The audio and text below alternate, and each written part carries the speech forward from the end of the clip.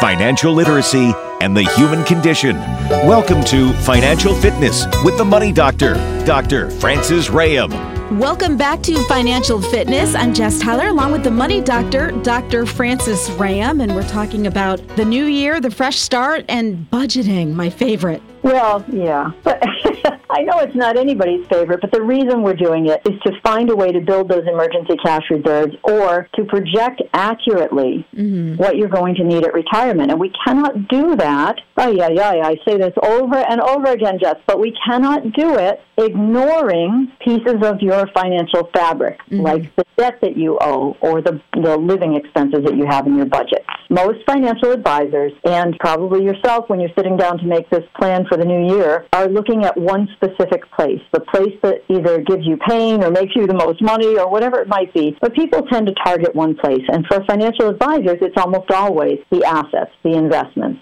That's where the money is. That's the, I don't want to say easier work, but it is easier to do that work if you don't have to focus on the budget and the debt. So it's a lot easier to do that work without those things, but it's not as accurate. And, somebody will call me and say, what are you doing? Of course, we do it right. Yeah, I got it. I was a registered investment advisor, independent broker since I've been 23. I know how this is supposed to work from the training we get, know that it doesn't work and why. And sometimes it works. Sometimes people say, yeah, I retired, I have plenty of money. I'm going to argue that probably could have even been better if we had factored in the debt and the budget. So the budget, it does take it's a little labor intensive, but it's not much. And once you do it, like one time, you're going to say, oh, this is a lot easier and I can do this going forward. And look how much better I feel about it. If not, then you scrap it and you say, you know what? I'm a person who just isn't ever going to look at my budget. And I'm going to accept that about myself. And I'm going to put that off to the side. And maybe someday I'll get to it. So right now I'm going to focus on something else. Maybe it's managing your debt. We talk about Hug Your Money because the debt is in there as part of the portal. And, you can do a lot by paying off your debt. But one of the problems is people always think it's going to take extra money. They're going to have to spend more money monthly to do it. And the key here would be, look, if you're sitting down to make your New Year's resolutions and part of it is paying off the debt, if your first thought is, well, I'm going to spend all my extra money, if I have any, I'm going to get a second job, I'm going to stop my retirement, I'm going to do whatever it is to send extra money to debt, I want you to rethink that because you may be robbing yourself of a more solid retirement. I've given this example several times, which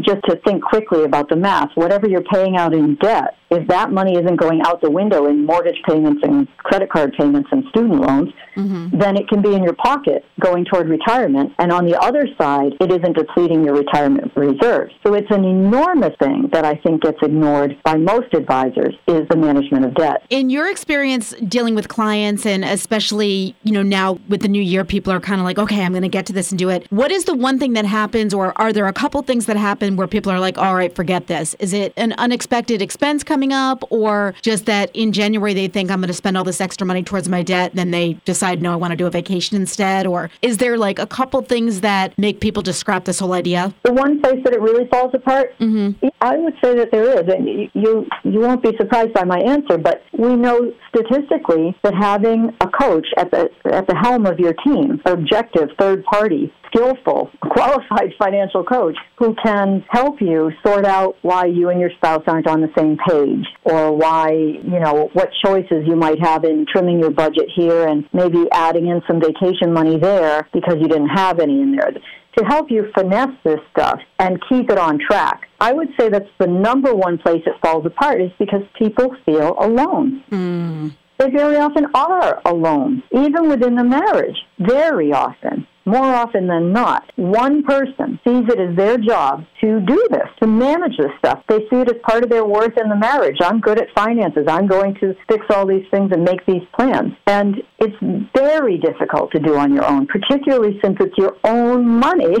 And we have this emotional connection to it. I wish it wasn't so, but wishing it wasn't so doesn't make it so. And recognize that, if you needed surgery, Jess, are you going to do yourself? You're going to go get a doctor. you're going to participate in your own health care, right? You're going to make decisions and say, well, I read, isn't it interesting if, wouldn't it be helpful if I could get an x-ray or if I could get this test or I read about this drug? You're going to give them that kind of input and also things like, well, I'm not willing to do that. Those are your choices. I'd rather go in this direction. But it's the doctor that has the skill and the job to help you. It's their job to help you. And so their job isn't to just do surgery on every person that comes through. Their job is to figure out what works best for you and offer you solutions and suggestions. And going back to the couple thing, and I know we've talked about this before too, I think that's also difficult and probably why, we've talked about that leads to divorce, because if you're in the position where you're handling the finances all the time and you're the saver, and you're constantly telling your partner, no, we can't do this, you almost put yourself into a parent role. And that doesn't seem like it's good for sustainability of anything long term. It's not going to be better. Yeah.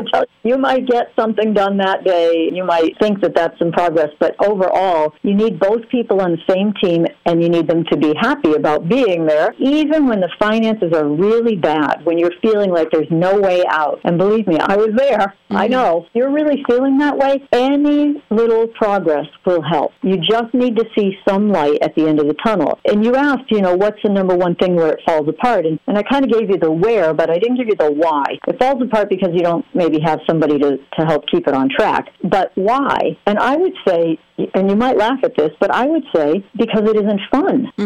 You have to make it fun if you're going to want to do it. I mean, yes, you can force yourself into it, and feel like you're imprisoned in managing your money, or you can find a way to alleviate the stress, a lot of the stress, maybe not all of it, but a lot of it, and actually make it enjoyable, actually make it fun. It's probably one of the number one things people report to me, first of all, is that relief. You see it even in the first meeting, right in the consultation, maybe halfway through, maybe by the end, but you see absolute relief on people's faces, like, oh my gosh, it can be done, and there is somebody that can help us do it. Well, and I'm guessing the first step is the hardest, like, making the decision to do it, then it's some sense of relief that you're actually doing something. Well, that's right. I mean, when, that would have been a little trite for me to say and too easy in the beginning when you said, what's the first step somebody should take? I could have said, well, call us, right? Right. But it doesn't matter if you call us or you call somebody else. If you feel like you're making the right move and you're moving toward something that makes you feel progress, then that's a good step to take. Just recognize you may or may not be in the right place. It may be a temporary step for you,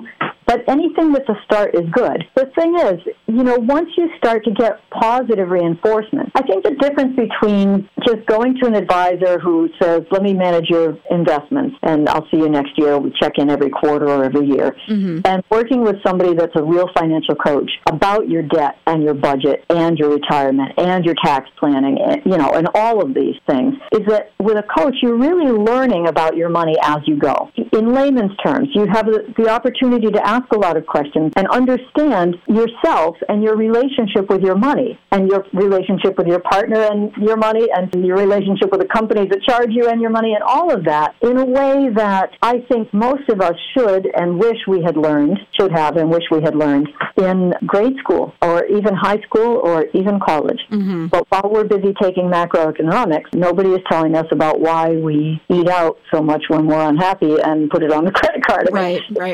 It's just a way of life that we've become inured to as Americans. We just don't care about the debt as long as we can make the payments. And budget has become a dirty word. And retirement planning is complicated and not all that easy to understand, but you just want to find a guy who can help you make money. It's interesting, too, in the first half, and we've talked about this many, many times before, and the more we talk, the more I just agree with you about the diet and exercise and weight and money. Like, what you're saying is like, okay, start with one small thing. So like for a diet, you might cut out diet soda or whatever. With money, you might stop going out to eat, or you might cut one small thing. And then also having a coach. Yeah, if you want to keep weight off for a long term, like having someone to be accountable to is going to help you a lot more than just trying to do it on your own. Yeah, there's no doubt. I mean, that's why the show is named Financial Fitness, because it is about feeling healthy about your finances. It's not called how do we make money or how do we spend less, right? It's about balance, financial fitness. But I'll use that metaphor about diet and about health,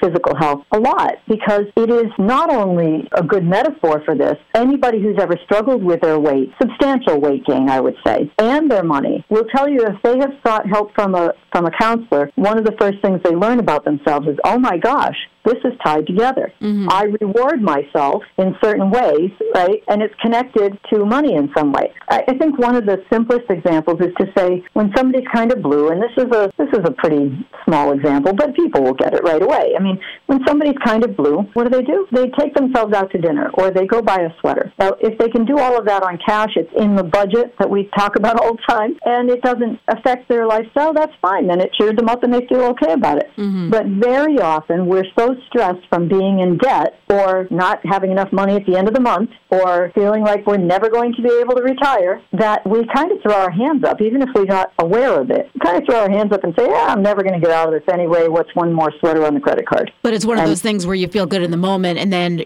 within a day or two, you're feeling terrible about it. Well, my theory is that it actually makes you feel as if life is normal for you financially. You can go out to dinner or go get an item of clothing or go to the movies or do whatever you're going to do. And even if you have to put it on the credit card, you feel a little twinge for a second, but you had a normal lifestyle. And so you can forget for that moment that you shouldn't have been doing that you didn't have enough money to do it, or that money could have gone to a better use in some way. Right. And what I love for people is to free them from that and have them feel confident about, wow, I did really well. I'm going to go out to eat. I'm going to go have a sweater or whatever. And I'm not going to worry about it. I'm going to put it right in here in the portal. And I'm going to see before I ever make this decision, hey, this is okay. I'm going to go do this. I think the worst part is the emotion we drag around with us, the guilt, the self-loathing. Amazing what we drag every day with us about finances that we ignore, that we sweep under the carpet. And every now and then it rears its ugly head when a bill comes in or when it's New Year's and we're making a resolution or something of that nature. But it's there every day, 24/7 with us. And it's my goal, my job, to help free people of that in any way, whether it's that they listen to the podcast or they listen to our show, whether they get help somewhere else or they get help through us. No matter how bad your finances are, I promise you there is some way to make progress almost immediately. And how nice would it be to start off the new year feeling a little bit better and getting yourself financially fit? First step, of course, calling you. What is the phone number? Well, thank you, Jess. They can reach us at 413-773-3333. And visit hugyourmoney.com. Thank you so much. We will talk again next week with another edition of Financial Fitness with the Money Doctor, Dr. Francis Ryan, right here on WHMP.